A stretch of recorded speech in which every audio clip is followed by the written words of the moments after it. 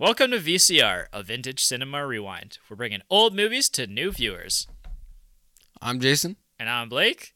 And we're doing our first foreign language film. Yeah, which super is exciting. Yeah.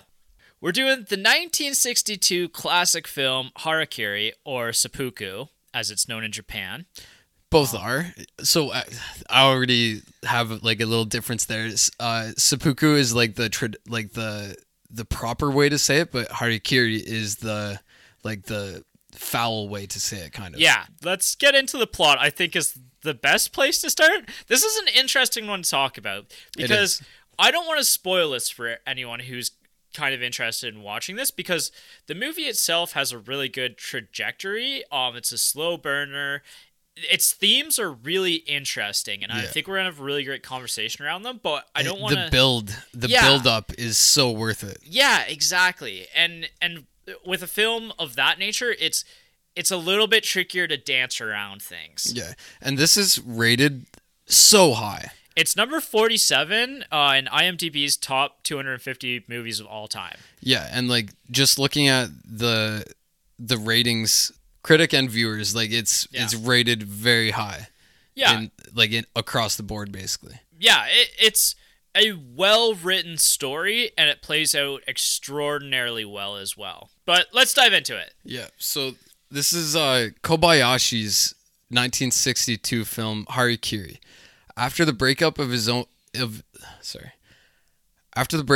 his warrior clan in 17th century peacetime in Japan, Hanshiro Tsugomo, a ronin, goes to the house of a feudal lord to perform his last honorable option, Harakiri. He recounts the fall of his house, the disgrace he suffered after becoming ronin, and revealing the reasons he must perform this ritual. And on that note as well, like you've already touched on some words there that might be foreign to some of our viewers. So a samurai during the feudal period of Japan. Feudal? Yeah. Feudal. All right. We're going to back up for a sec here. I am horrible at pronunciations, so I apologize in advance for every mispronunciation that I have during any foreign film that we ever do.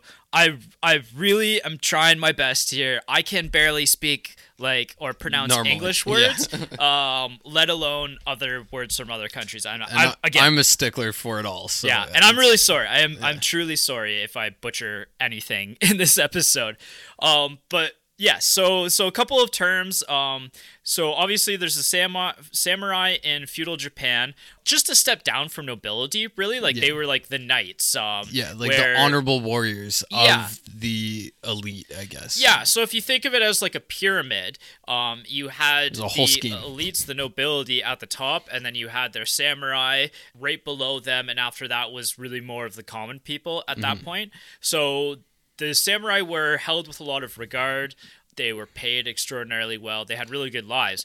However, there are situations in which things become a little complicated for you as a samurai. For example, if your noblemen were to pass away, or without a successor, or if they get taken out by another clan or something. Yeah, and so at that point, you have no employer at that point, and what happens is you become a ronin, which is like a wandering samurai, essentially, looking for work.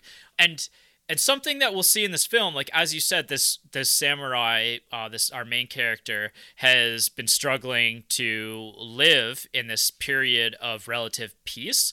And the reason for that is because the caste system doesn't allow for a lot of wiggle room in what your job is. Yeah. So if you're a samurai and you're no longer able to be employed as a samurai, you can't take on other work, and other people won't let you take on other work because it's dishonorable for you. Yeah. Honor is something that's extraordinarily important in Japanese culture, and this was really the extremes of that.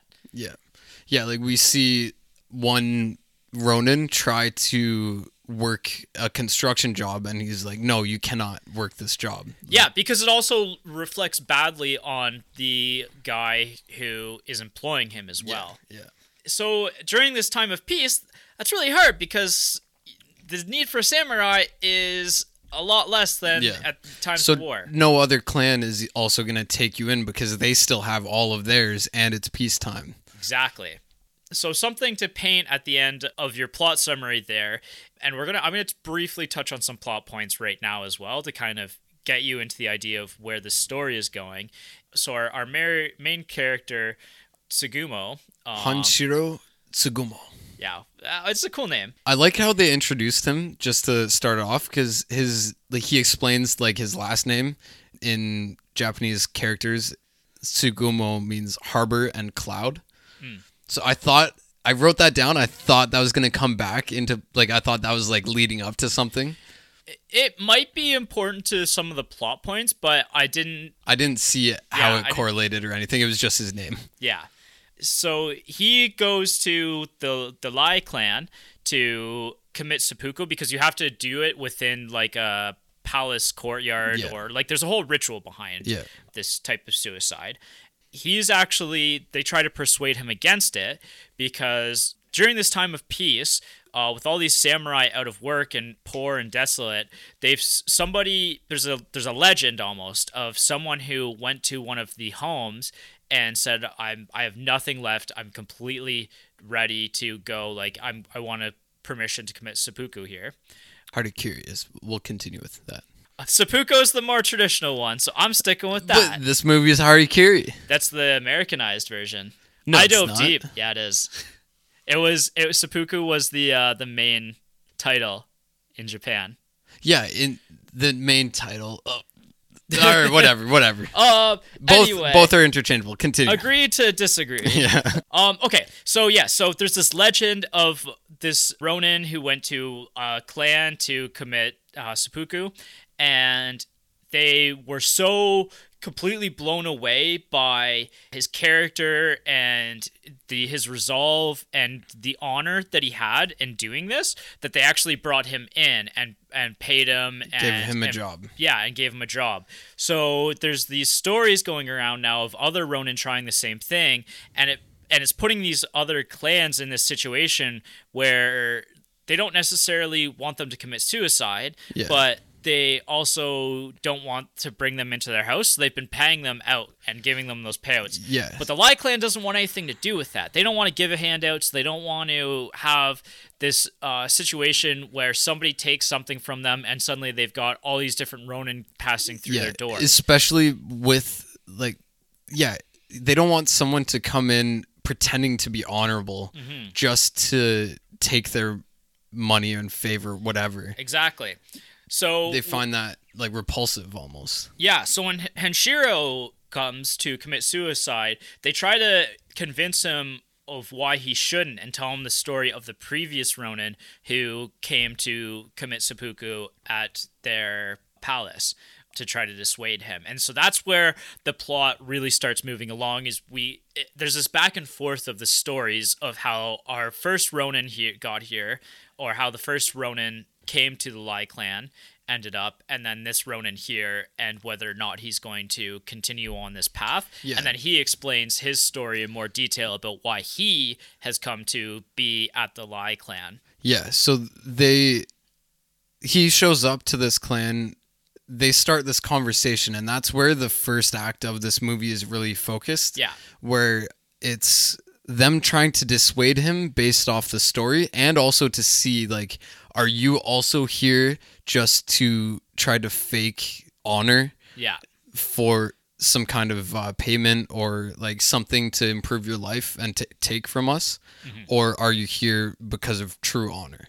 Mm-hmm. So that there's this back and forth, and the way they set it up, the conversations, like the back and forth, is what really builds tension. Yeah, and just reading the subtitles for our first foreign film, there's almost a poeticism to even the not the dub, but the conversion to English, like the English subtitles. Like, I was really hooked on the conversations that they were having. Like, it really moved things along really well, and it captivated me, which is obviously that's going to be something that's tricky, that some people are going to have a hard time with, is reading subtitles in another language. But I really have come to appreciate that, especially over the last few years. Yeah. Like, subtitles are a must, and this, like, they did it so well. I think the language that they use is just so poetic in the descriptions, like the storytelling, between the two characters, their conversations, and then they also have like flashbacks to the stories that they're telling. So that brings you in and gets you like to a certain point where suddenly you're just so involved in the story, like you're like hanging on every word. Yeah, exactly. They do it well. Yeah, extraordinarily well. And that's something we'll get into, I think, a little bit Oh, later. and this is black and white. That's another thing. This is also our first black and white film.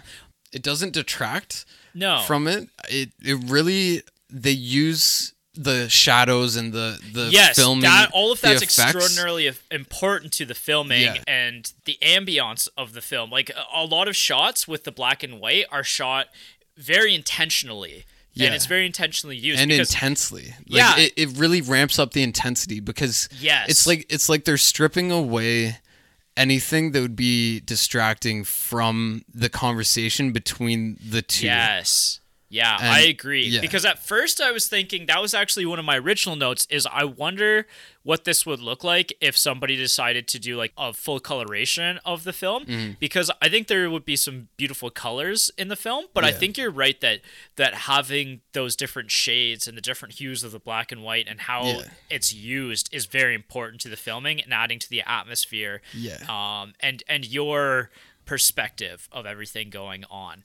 Yeah, it builds that contrast, and I think contrast is a big theme in this. Yes. And we'll look into themes a little bit farther, like quite a bit farther, because that's what like the meat and potatoes of this film is really. Yeah, and that's what we were saying before, that this film is a little hard to talk about and dance around some of the main plot points, because there's a lot of really interesting twists and turns that the plot takes. It's the storytelling that like you don't really know for sure. Like some things are hinted, but it's that build up. They build it up just perfectly, like little bit by little bit. And then you're fully invested. Yeah, and even like if as you come to realize certain aspects of the film, like there's always seems to be just that one extra piece that suddenly makes the puzzle like seem like everything's together, but then there's another piece that like just adds to the puzzle and enhances it. Yeah, and it really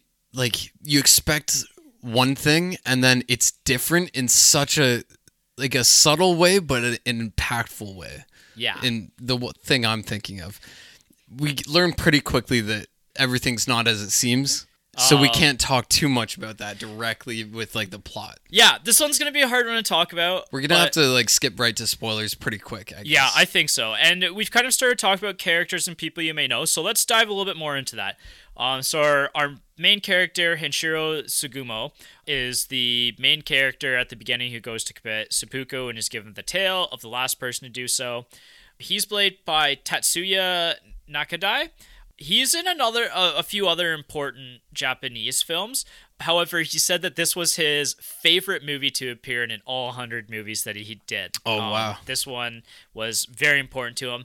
And interesting enough, he's kind of almost got like a Harrison Ford kind of story about how he was discovered. He was actually discovered by Kobayashi himself while working in a Tokyo shop. It's so interesting, like, because he has he has a pretty good history in film. Like, he's 100 films, and that this is his favorite. That's pretty cool.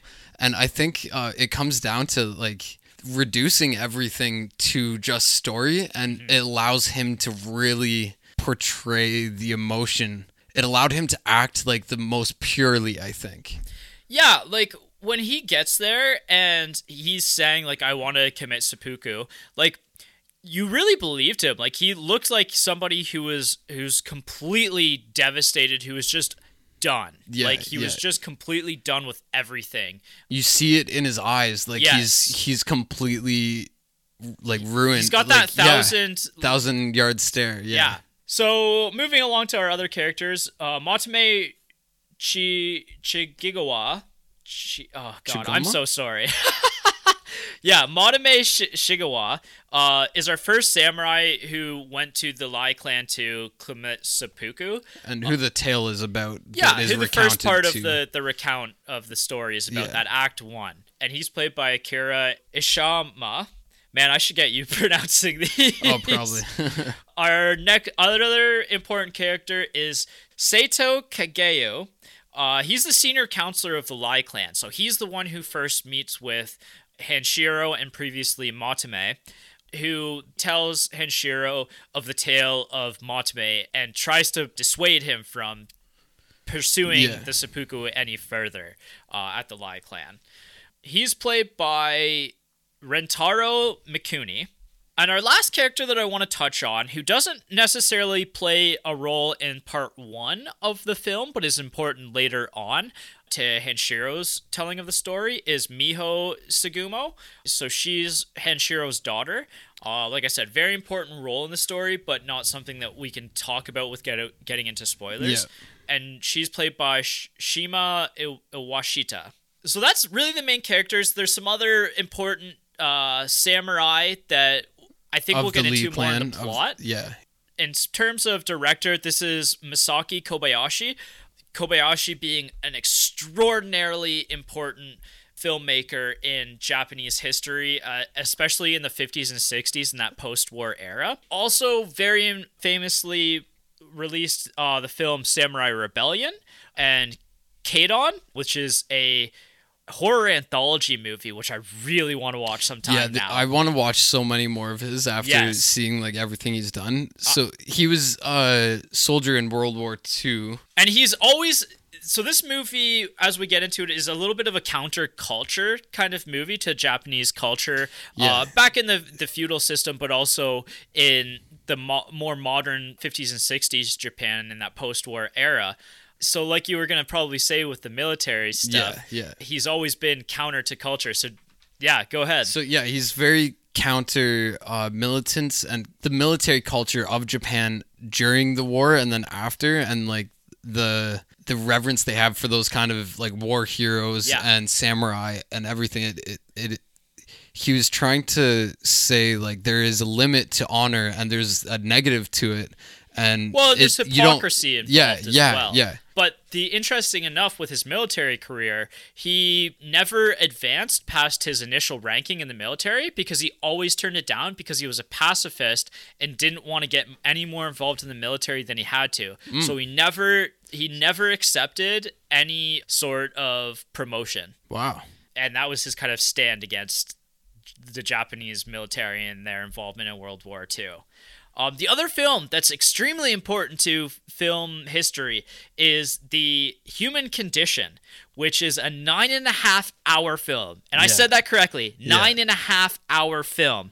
It's split into 3 parts, so you can watch it as a trilogy, so you don't have to watch it all at once. However, from what I read online, it's something that you do almost have to watch your first time all in one go. Yeah, like I've seen people say like, oh, I really liked number 2, but then other people are like, what are you talking about number 2? There's only 1 and it's 9 hours long.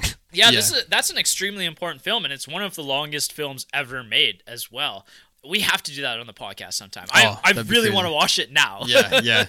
Who is this movie for? This is a really slow burner, and it's got a lot of twists and turns. It's very intriguing. I think if you're into that, if you're interested in a plot that doesn't have to go to breakneck speed, this is such an opposite to Heat, like our last film that we watched. Because it was constantly on, and this is like slow.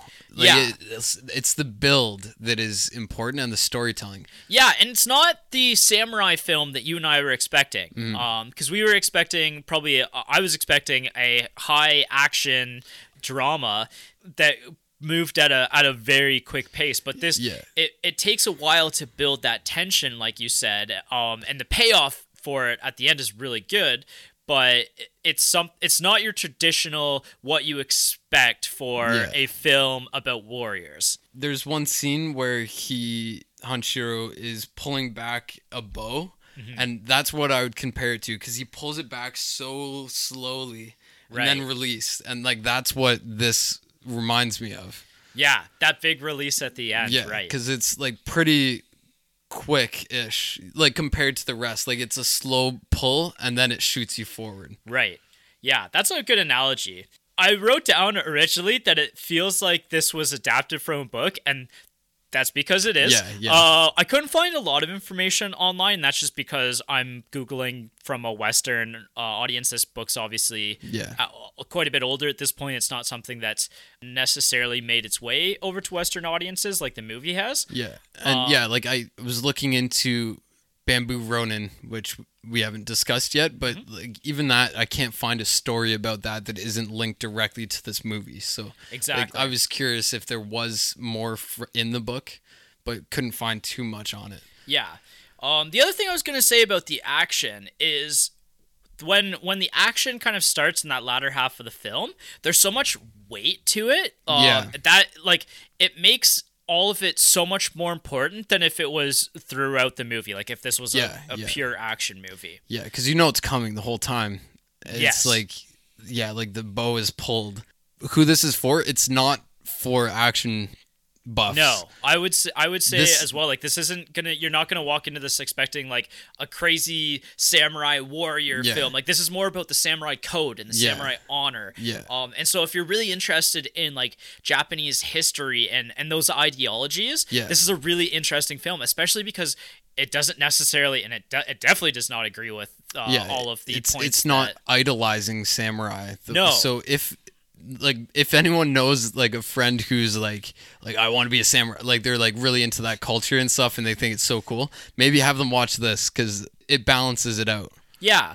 From like a Western perspective, we only see samurai as like these like awesome action heroes kind of. Yeah. But to see like the depth, I think that it is in some movies that I've seen about samurai, like the depth of their honor and everything like that, but this goes at it in a different way. And again, this has to be a film for people who love stories. Yes. So anyone who can like read like a full like series of books because the story is just so engaging, I think that's like, it can't be for someone who doesn't appreciate the storytelling. Yeah, that's something that I actually wrote down while I was watching. I was like, I would love to read a book of this. And I didn't know until rather recently that it was based on a book, but it's just the way it tells its story and everything plays out. It's just extraordinarily well written. Yeah. And it is one of the highest ranked samurai films of all time, despite it not being that traditional, what you and I would expect a samurai movie to be about. Yeah, I was expecting something different, and I was very pleasantly surprised. Yes. So this isn't a movie for everyone, I would say. Like, no. I think we've kind of explained where we found the film to be interesting. If you're like a budding film enthusiast who's just getting, like, who's really into reaching out and learning about different like films, this is definitely, again, for film buffs. Yeah, and I'm actually really excited to talk about some of the effects in filming for the movie as well, because there's a lot of interesting things that you can take from that you don't see necessarily in Western films as much, but when someone like Quentin Tarantino uses some of the camera angles and stuff like that it blows your mind. It's like, why isn't this being used more? Like a director like that who can pull from different genres and different cultures mash them in. Yeah, I have like a note that was like, this is so like something that he used. Like I've seen this zoom in or this angle, this shot before. Yeah, exactly. And there's a lot of really cool. So if you're a big film junkie, this is absolutely going to be for you. Yeah, if you're not, you might still enjoy it. Like,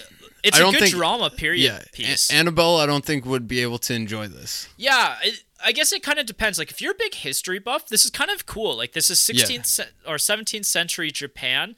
It's not something that you see in every movie. Yeah. Like, there's something special about that. There's something special about seeing something that isn't being rehashed over and over again necessarily for our audiences. I think Annabelle would have fallen asleep before the first act was out. Yeah, I didn't watch this with Jess either because she wasn't going to be interested in that. I guess that kind of does speak to the audience that you need to have for this.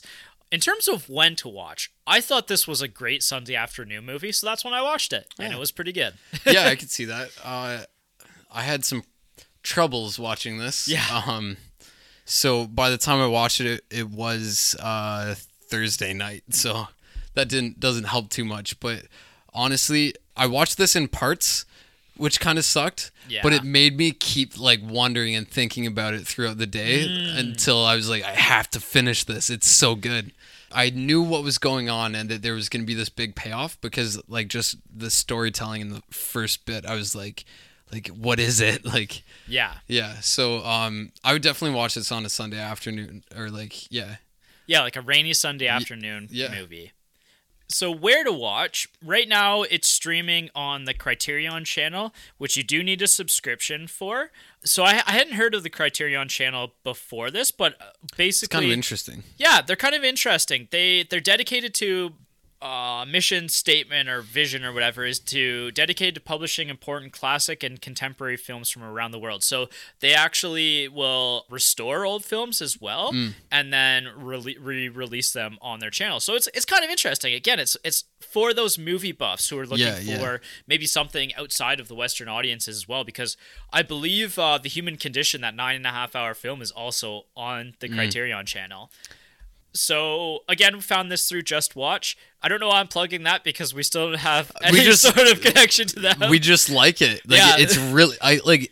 Annabelle just goes there when we're like, oh, have you seen this movie? Let's see where it is. Instead of going through each streaming platform and, like, typing it in or something or searching. Yeah, and we'll just find new movies to watch there based off of what we actually have subscriptions to. Yeah, exactly.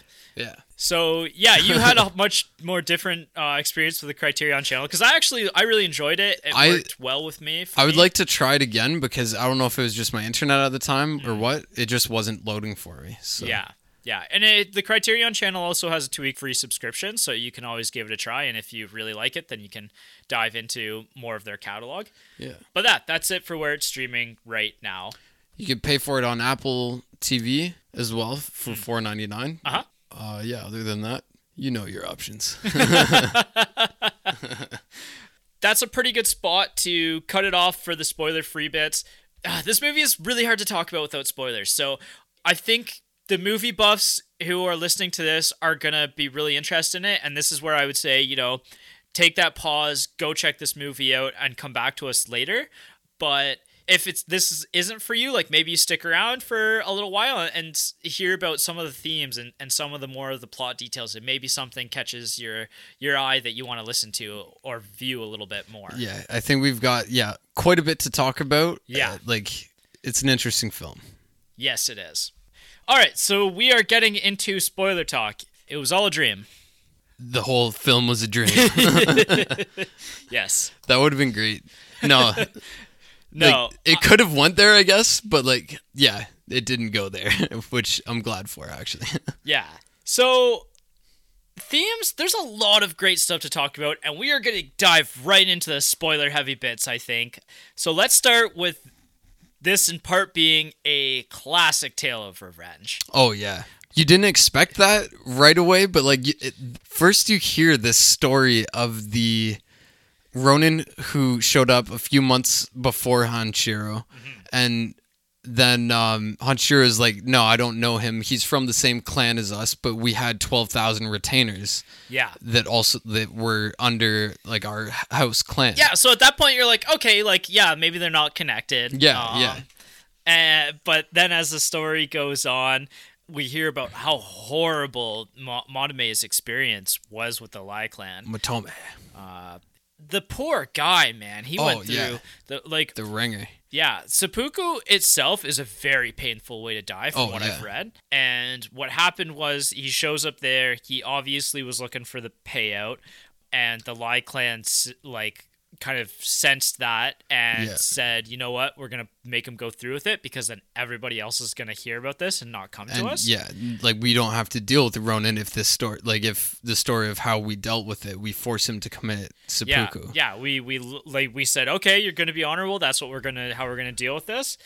But then as things go on and as they find out more and more about Motome, the fact that he has a bamboo samurai sword instead of a regular one. And at that point, I was like, either he never really was a samurai, or what we find out is that he sunk to such lows that he had to sell his real samurai sword and short sword to keep living. And he had to obviously replace that with a bamboo they're like practice swords basically. Yeah, exactly. And that's like a very dishonorable thing to do is selling your swords. Like those are some of the most important aspects of your life. Your soul is in your sword when you become a samurai. Like they're connected. Yeah. And so they force him to go through a seppuku using these non-existent like blade edges. They're so impossibly dull. Yeah. And seppuku, again, it's the cutting of your guts open.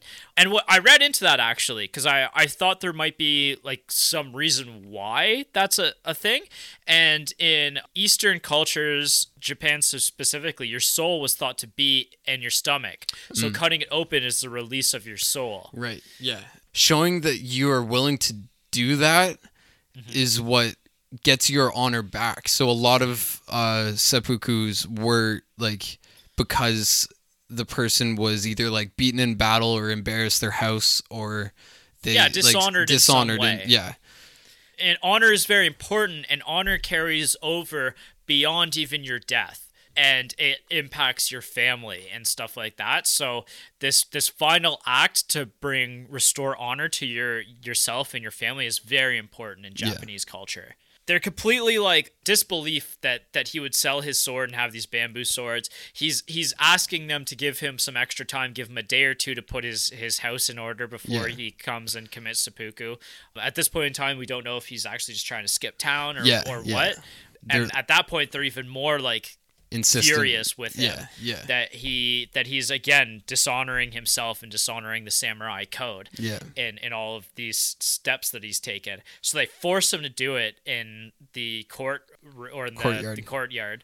And that dull blade, like it's, oh my god, is that one of the most intense scenes of the films or not? Like it took a few tries to even like stab it into his stomach. Yeah. And then he had to lean all his weight onto the bamboo blade just to get it far enough in.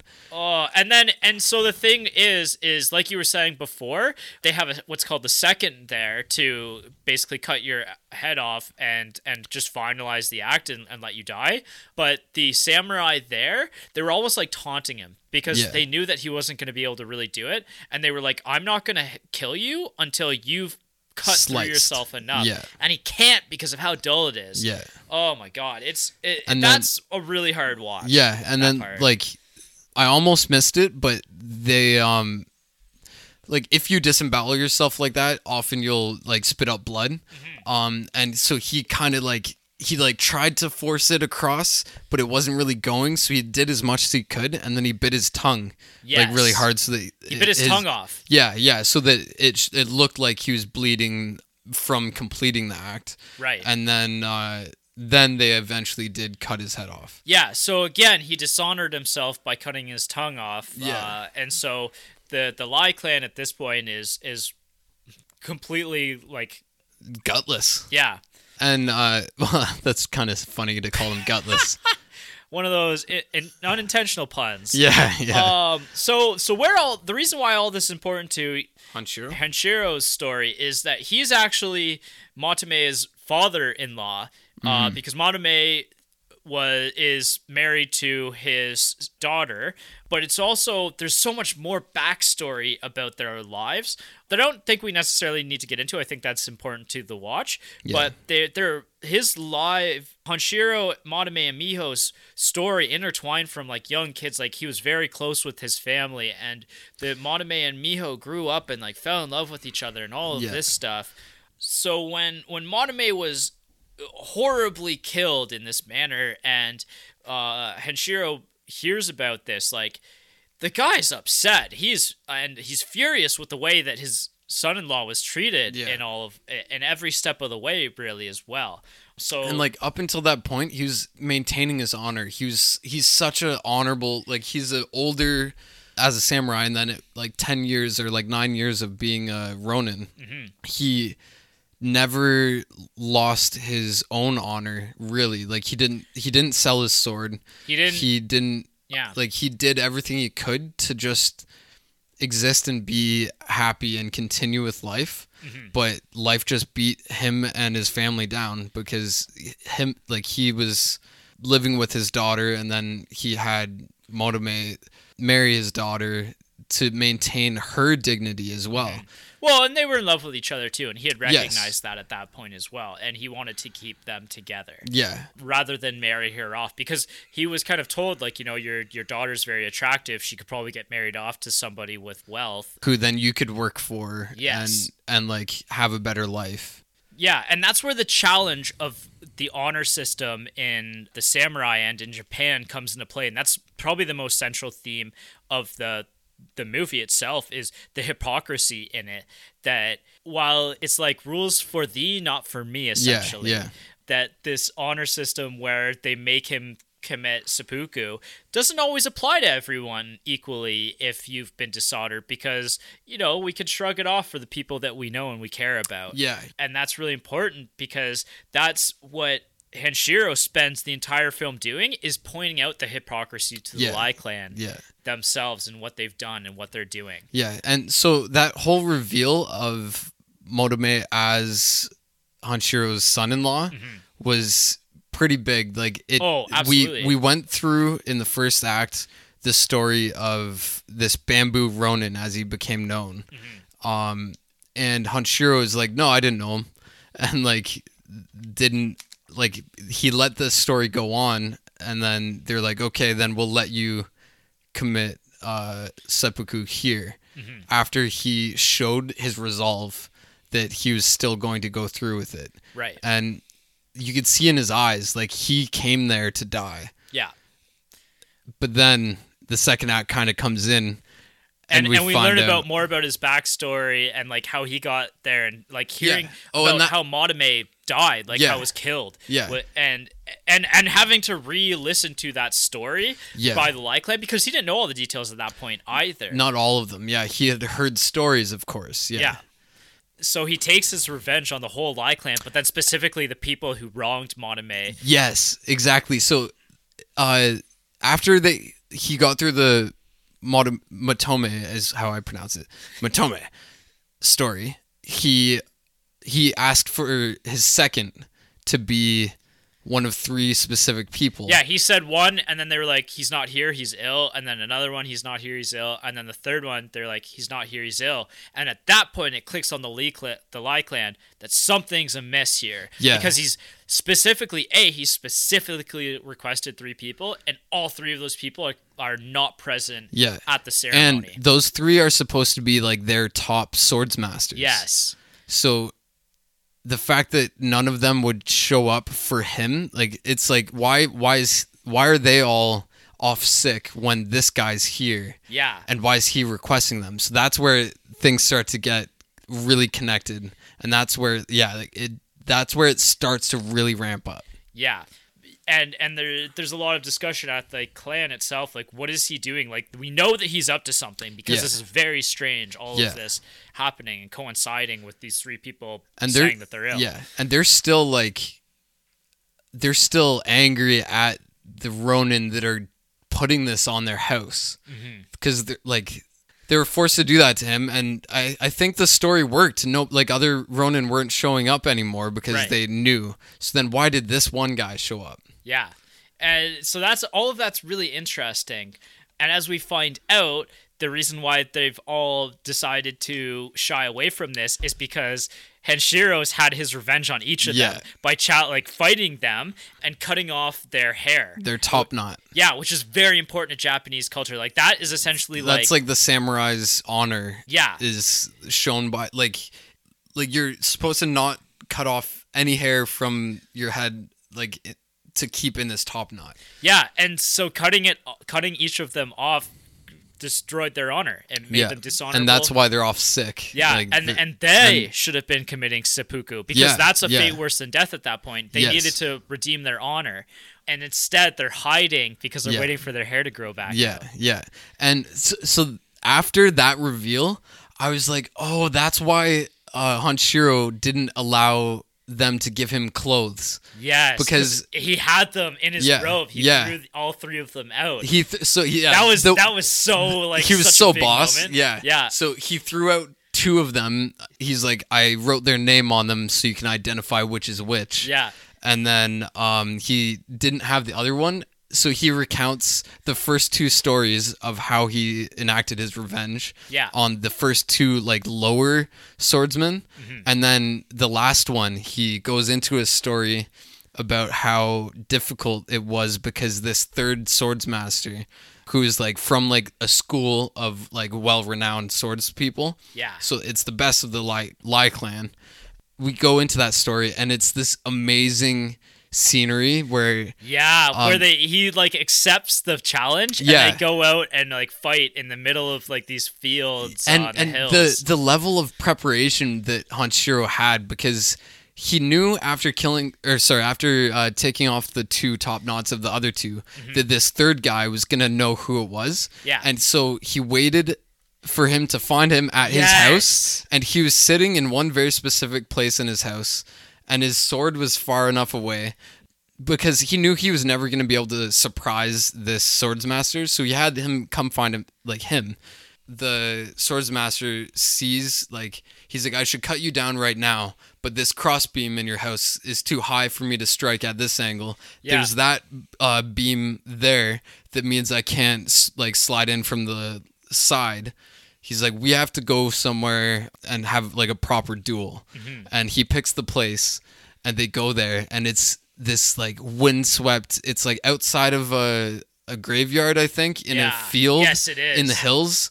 And it's like, and it's all in black and white, and the wind is just so like crazy.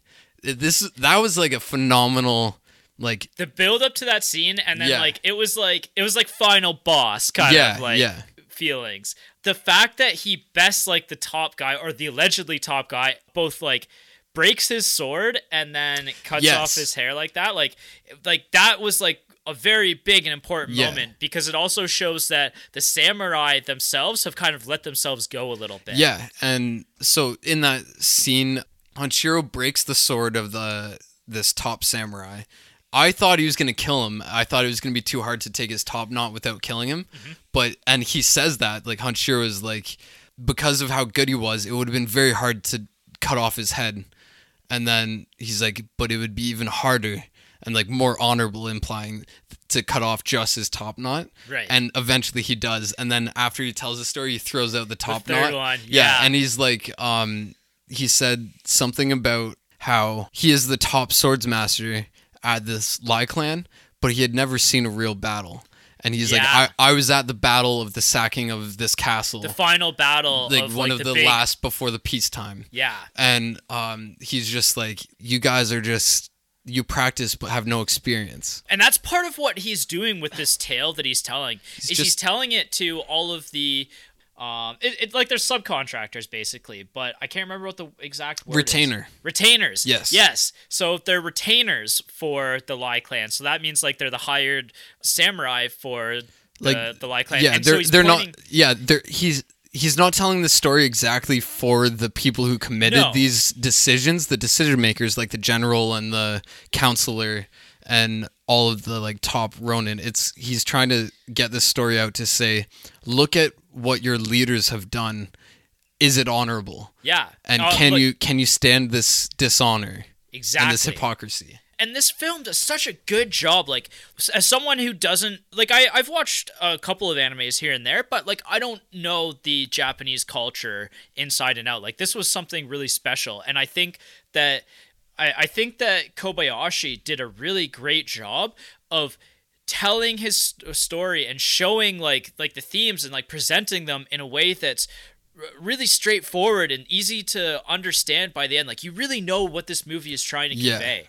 This is this contrast to like Soylent Green, I would say. Like, Soylent Green does a lot of telling, but it doesn't really do the showing. Like, I understood what they meant, but I didn't care in the same way that I cared about this movie. Like, I really cared about what Kobayashi was trying to convey with this film, and like the idea of honor system not being the perfect system, and you shouldn't idealize the feudal system in Japan.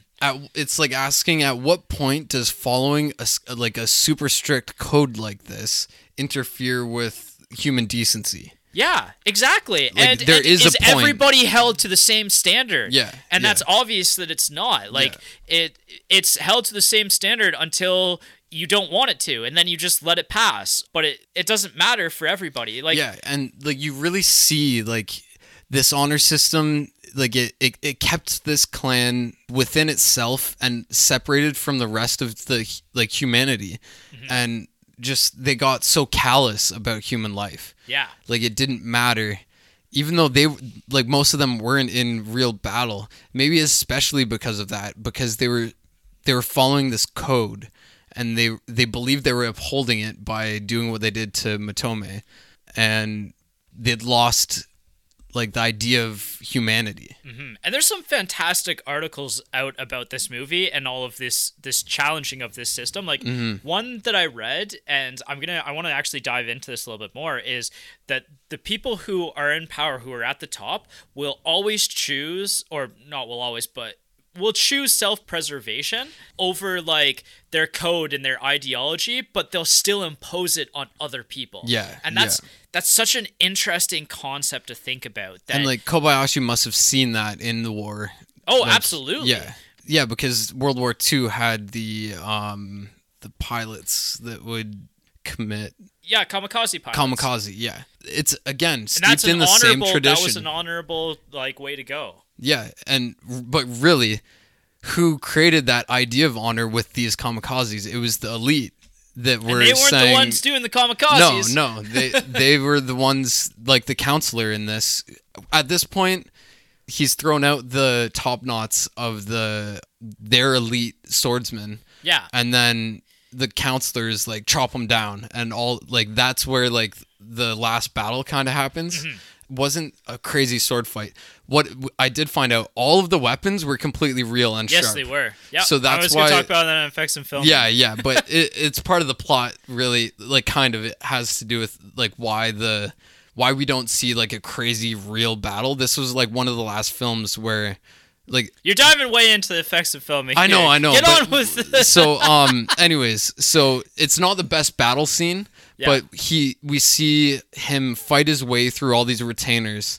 He like chops down a few and injures quite a few. I think he killed 4 and he killed injured 4 8. and injured 8. Yeah, and he works his way towards like deeper into the clan's house, and he gets to where this old samurai, a warrior's armor. Yeah, like the sits. classic samurai armor. Yeah, that which you would see in a battle. Which is one of the first scenes we see, like coming into the movie. Yeah, and because like, it's a symbol of their power and their honor and the soul of like what it means to be a samurai. Yeah. Yes. And so he grabs it, the founder's armor or something like that. It means so much. He grabs it, uses it as a shield, and he throws it at them. Yeah, and then he throws it at them, and then they bring in the rifles and shoot. Like they start to.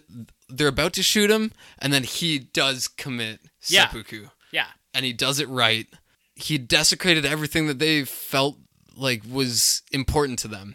And then he committed seppuku because he was going back to, like, he was going on to the next life to meet Matome and his daughter, with the fact he did this to the Lai clan as, like, his gift to them, kind of. So he completed his goal.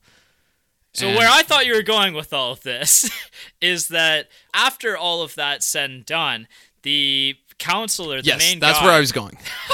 This is really long-winded to get there. But, they haven't seen it yet. Or they have seen it, and I'm just redoing it, I guess. But anyways, the counselor... Yeah, so he basically, at that point, says, okay, the way that we're going to tell people, the official story of this, is that Hanshiro was ill, and he died here. He was crazy. The 4 people who died were also ill and died.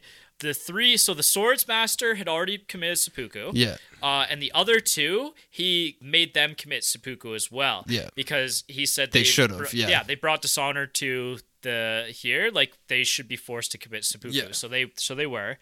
But he wasn't going to release that. The reason those 3 died was from seppuku. They were all going to be from illness as well.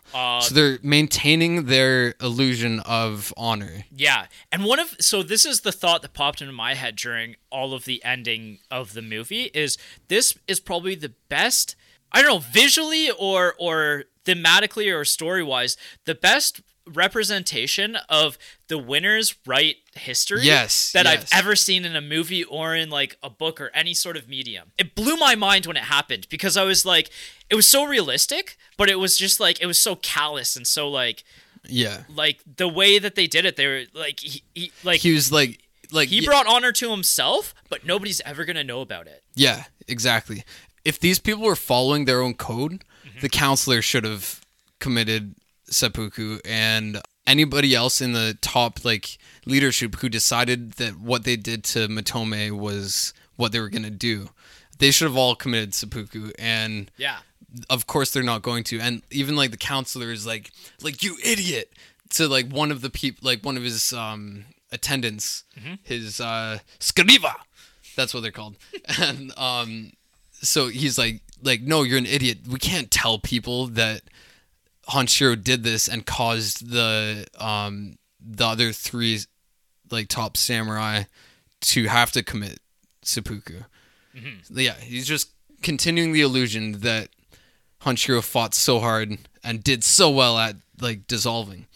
Yeah, exactly. And what's interesting is I didn't notice this at the end, but one of the attendants actually picks up the piece of hair and puts it in the bucket, kind of sneaks it away. Yeah, so I saw that. So the story will live on, which is the only silver lining to the ending of this film, and the fact that Hanshiro, he brings honor back to his family, like in his way. Like he's the only one there who actually is committed to the samurai code. Yeah. And he dies knowing that he's going to see the rest of his family because he has nothing left in like this world. Yeah, and it was so nice to also see like what happened to like Matome and why it led him to do what he did. Yeah.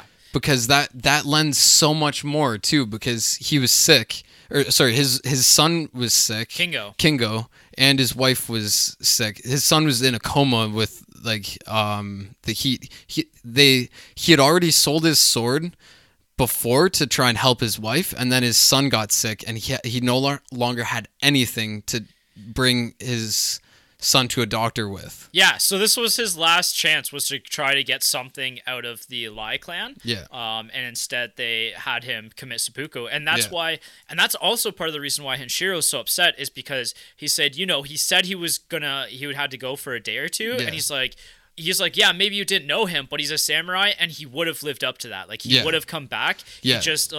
He just had to return to us and explain what was going to happen, like what he did and like his mistake, and like he would have been honorable. And instead, you didn't even ask him. You didn't even ask him why he wanted this extra. They wouldn't have believed him. Yeah. The amount of arrogance and like self-righteousness that the counselor showed. Mm-hmm. So this meeting between the counselor and Hanshiro, the two actors themselves had a little battle between each other. I don't know if you read this. Oh, really? On their acting style. Yes, I did read that. Yeah, so each of them, based on their history and acting styles, thought that they should either speak like in a lower tone or a higher tone, like louder softness. And quieter, yeah, louder and quieter. And so they stopped filming for 3 days. Because Kobayashi was like, you have to figure this out. Yeah. Like, pick one or we're not going to film. And then it took 3 days for them. So I wonder who won. Do you know? I think they met in the middle. I think they decided to agree on like a certain range or whatever. But yeah, really interesting that like even that came into play. Because those two had like their own little thing. And then I think like they probably were able to reach into that to use that in their acting against each, like in their characters. Yeah, absolutely. Because both of them are kind of playing chess against each other like the whole movie, which is kind of fun to see. Like, it's a really great movie. Like, as we're talking about this, I'm getting more into it again. Yeah, I know. I'm, like, right at that level. Yeah. All right, let's move into effects and filming. So, as you said before, they did use real swords during the filming. This was one of the last films they were actually allowed to do that. It's now illegal to do that in Japan. Because the samurai swords do still exist, but they're much more important. Like, they're much more preserved now than they were at that point in time. And that's the reason that we don't see them, the seconds of each seppuku, chop off the head. is or like attempt to at least, because the swords were real. They couldn't get that close. They had to actually be like, okay, this is real. I could actually chop off your head if I try to act this out. Yeah. So, yeah. Yeah, so that scene where they cut off Motome's head, like, you can see the sword, the second, stop right before, and as they cut it, but you can still see him kind of stop because, yeah, like you said, he would have killed him if he had kept going through that swing. And I think it was Hanshiro who, like, the actor was actually afraid every time they were using the spears because the spears were real. Right. And, like, we actually, when we see them, like, throw them into the doors, like, they try to hit him, I would be scared. Yeah, for sure. In terms of the camera work, like, it was really classic, like, Japanese camera work. Yeah. And actually, I zeroed in on this. There's what's called a Dutch angle style of filming with the camera, and that's when they tilt it slightly, like vertically tilt it, and so it's used to like enhance or pronounce like an unsettling moment or tension faced by a character, and it's done extraordinarily well in this movie, and it's something that you don't really see a lot in Western films, but like when you do, like you're gonna think about it now. You feel that, yeah. It does convey that feeling. It's really interesting how directors are able to. It's unsettling for the mind, so then when you see the actor doing something unsettling as well, it adds that tension. I see. Yeah, it's really cool, like how you can use different camera work to convey different things. I also liked the like quick zoom in, like where it like show a character and then it like zoom in, like that's something else like that I've seen in other Japanese films, or even like Quentin Tarantino again has borrowed from for other films. That it's cool seeing it in a Japanese film like this. Yeah, like, because this is kind of where it originated, I would assume. Yeah, I think so. And also the lighting of the set, because it was all black and white, all of the shadows were sharp angles, and that adds to like the idea of like honor is very strict, right? And like what they're talking about is black and white to at least the counselors' live family. What the counselors are trying to convey anyway. Yeah. There's that, and I think symmetry was used a lot. Yes, it was. It really is in Japanese culture, I think. Like, everything is symmetrical, basically, but even, like, where the retainers were sitting and everything, and, like, their actions. And you see, like, in that last battle, like, everything moving one side or the other at once. And that's where, also, I was reading about this, that there's not a lot of like furniture and stuff in the Lai clan's castle, basically, and that's because for filming wise, they wanted to capture that symmetry, that look that they were going for, and that it was easier to do without having all this extra furniture in the rooms. Yeah, there were like a few things that took me out of the film just briefly, and it was just the fact that like they were sliding along, like they were shuffling along with their feet a lot in that last battle, because he's like holding them off and he's like just moving. They're all just like sliding. Well, it was just like an interesting choice.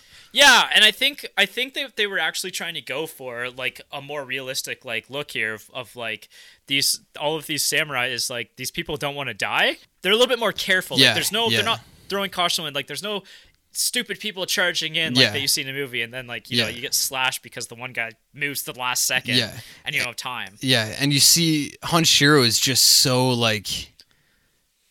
beat down by the end of it. Yeah, like he obviously was going to lose against so many people. This wasn't one of those ones where he just obliterates everyone and just like moves like the wind through everybody. Yeah, which I think was like the optimal choice here. Like, it was very good. Because, like, he's getting sliced, he's getting, like, hurt. But, again, he is a master, and these people are trained, they've practiced, but they haven't been in one of these real fights, probably. Exactly. And, like, obviously they're scared of him. Yeah. Because throwing those 3 top knots out onto the ground was just so good. Yeah. And, like, he probably got through to some of those people who were then ordered to chop him down. Oh, absolutely. I was curious while I was watching why we didn't see the full cut of Motome's head coming off or anything like that. And it was because of the real swords.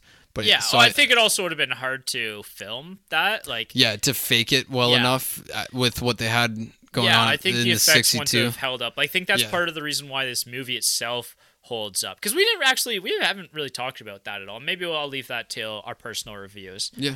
So let's move into score. So, did it's a really great score. Like, and it uses a lot of traditional Japanese instruments, like stringed instruments. Yeah, and it creates this really unsettling ambiance throughout the film.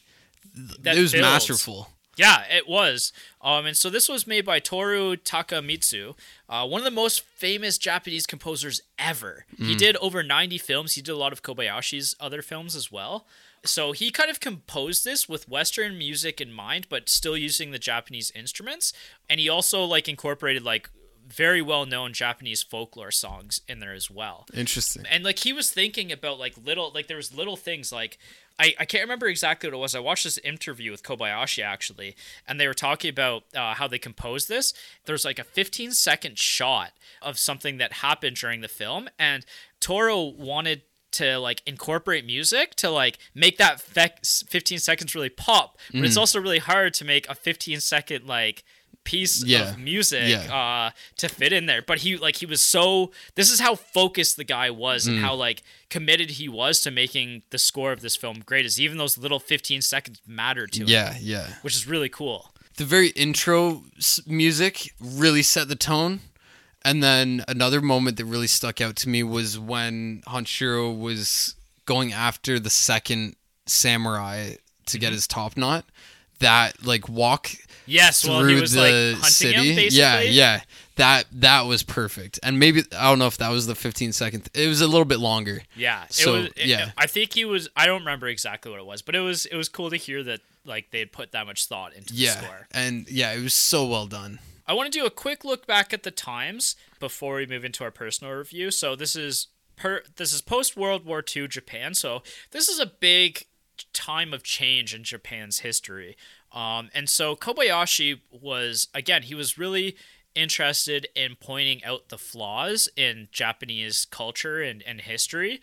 And specifically, a lot of his films explore the ideas of corruptions and the exploitation of the economy and workers, and even the denial of war atrocities from World War II, but also previous battles, and even going back to like the samurai era of Japan. This actually, really interestingly, I'm going to kind of tie this into legacy as well. Kobayashi was a very influential filmmaker, but he isn't as revered as he once was. He's kind of a little bit more faded into obscurity, even though these films are so highly rated. The younger Japanese I was reading online aren't as interested in his filmography as some other famous Japanese people of the same era. And part of that is because, or maybe because of how he points out the flaws in the culture, which is really interesting. Like, you don't see it to the extent and the presentation that Kobayashi did. Like, this movie it does it so well. Like I understood, like, not being somebody who understands Japanese culture, I really understood what he was trying to convey. Yeah, and I think that you would be able to reason with why those younger generations don't love his stuff is because they are removed from, it's like they're the Lai clan, like, not trying to say that they're bad people or anything, but they're removed from those atrocities by so much time that they don't understand why there's so much weight to what he was portraying, maybe. Because everyone in the 60s that was watching his stuff would have had experience either through like their own family or themselves with the wars that were going on. Right. And what's really interesting about this movie is you can apply it to a lot of different scenarios, like outside of the Japanese like feudal era and the Edo era of Japan. Like, a lot of this stuff is kind of timeless ideas, and it's human nature too, for the people at the top and the people in power to essentially have these rules for me and not for thee and stuff like that. Like, the movie also takes a really interesting look at this point in time in Japanese history. It's called the Tokugawa Shogunate. So this is politically stable period that actually happened in the early 1600s to the mid to late 1800s, where things were relatively stable. By the end of the mid 1800s, when this era ended, the samurai order was actually more or less abolished because they weren't needed at that point. So there's a lot of economic growth at this point as well in Japan. So this is a really important time in Japanese history, and a lot of other films that explore the samurai do actually explore this kind of era of the end of the samurai more. Hanshiro's clan was a real clan, and were dissolved. He was working for the Masanori Fukushima. Yeah, the Fukushima, Hiroshima area of Japan. And the exile did happen because we hear Hanshiro talk about how they were counting bricks or counting rocks to rebuild this castle or something like that. They were they made repairs to Hiroshima Castle without permission, which was prohibited by law. So then the leader of their clan and his son were removed from their domain and given land worth much less in Shinano province, somewhere else. Yeah, and so that's when his boss and his best friend commit seppuku. Yeah. And he's spared that fate, and that's where that's actually Motome's father is his best friend who decides to commit seppuku so that Henshiro doesn't have to go through with this, and then he tells Henshiro, like, raise my son. Yeah. And that's like this whole other weight that's added. Yes. Like, we haven't been able to talk about it because there's so much to talk about with this, but yeah, there's so much depth to the characters and their motivations, because that's what's important to the film. Like, that's part of what conveys the message is deep storytelling. Everything. Yeah, it's very deep storytelling. And on that note, sequels, prequels, reboots. So this is based on the book Ibn Ronan Key. I didn't find much information about it. I think it came out not relatively long before the movie came out. I think it was the early 60s when it was released as well. So it's based on that, I think.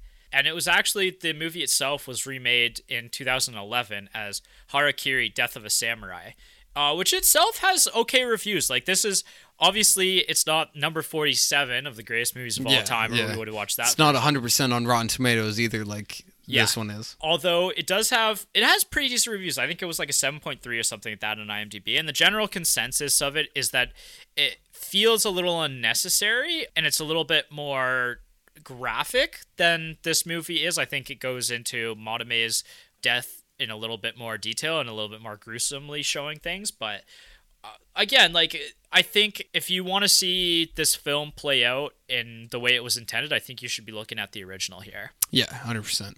We haven't talked about any quotes. No, we'll get into our personal reviews in the partner factors. Okay, all right. So obviously, both of our partners did not watch this with us because you and I knew that neither Annabelle or Jess would have actually enjoyed this.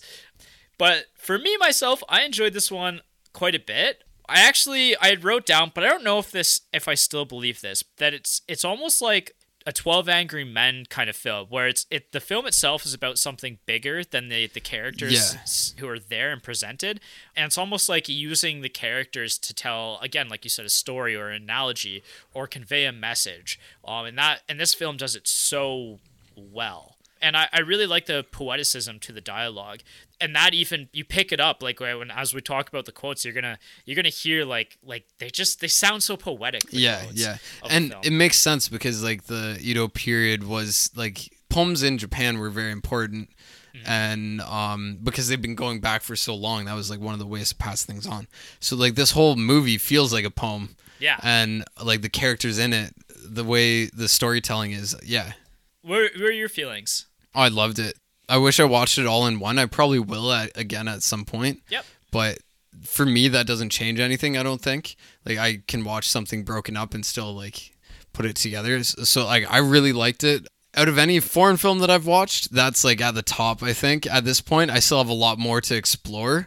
But I think this is definitely, like, a great way to get into foreign films and samurai films. Like, this is, like, because the dialogue is so sharp, and the way, like, even when you're reading it, like, and I think that they also converted it into English very well, because not everybody is able to do that. Yeah, not everybody's able to do that. Yeah, and like the language differences and everything. Yeah, because sometimes like analogies or something like that doesn't always make sense to English audiences, but I was really captivated by like nothing's lost in translation. No, not at all. And so I think that's why it would stand up to Western audiences in that regard, whereas some other films might. And like the level of understanding of humanity that this film portrays is what really connected with me. Like it brings it to a whole other level that not many films depict that.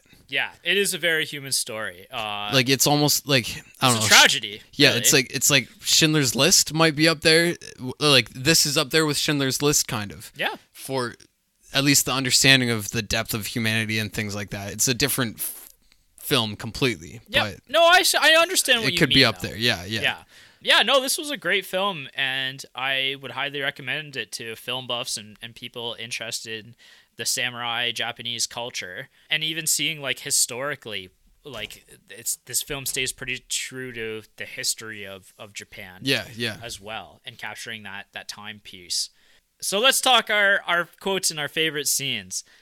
So the sword fight at the end is obviously pretty exciting and well shot, like specifically the one-on-one sword fight as well, but also like the big sword fight where he takes on everyone. Like, you know, it's gonna lead to tragedy. Like, you know, he's not getting out there alive, and he said that he too. repeats it.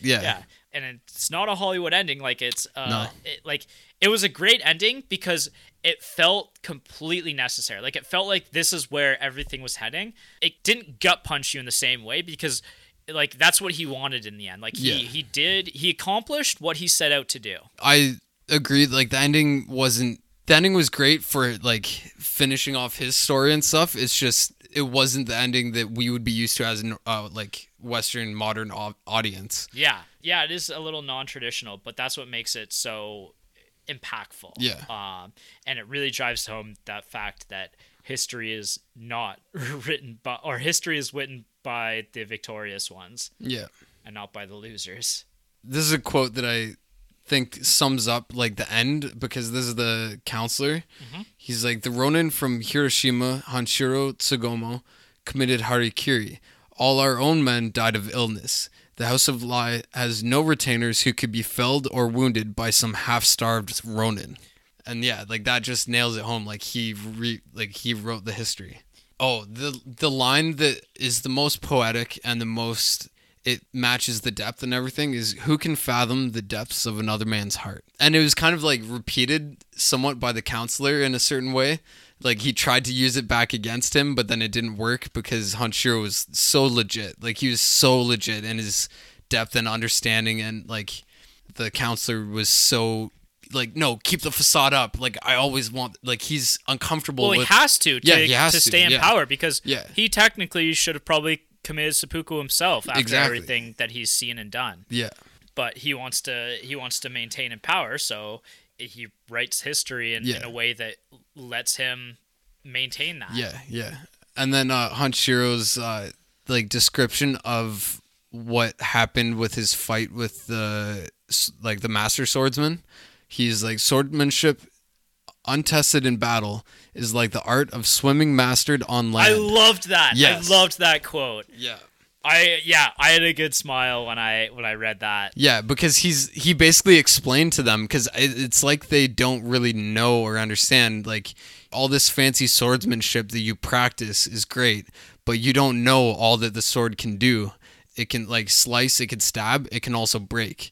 And, like, just the way he broke that swordsman's sword was just, like, so perfect. And that windswept battle was amazing. That was, for me, like, that was one of the highlight scenes. Like, cinematography wise, that was fantastic. It was so cool.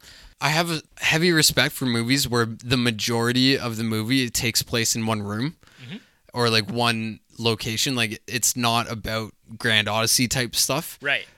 Because it simplifies everything, and that's where that amazing acting from each of, like, the main characters comes out. It looked like Matome was actually going, the actor had to do it. Like, my God, it was so real. Like, it was. You could see it on his face, the fear. Like, he's leaving behind his sick son and wife, and he can't go tell them. Like, it's all painted so perfectly. And Hanshiro, like, he looked like a man who had nothing left to lose. Like you said earlier, he had that his laughing.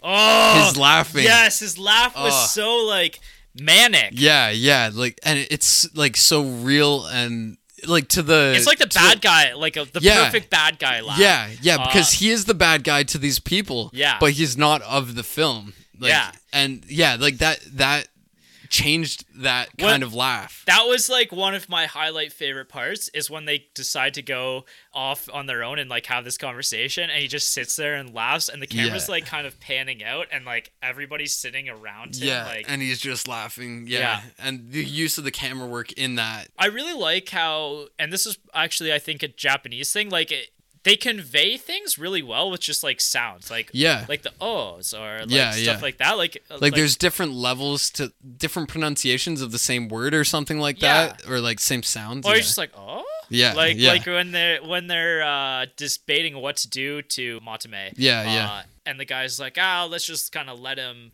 like go, and then the other guy's like, no, like we can't let him leave, because then other Ronin are gonna get the same idea that they can take from us.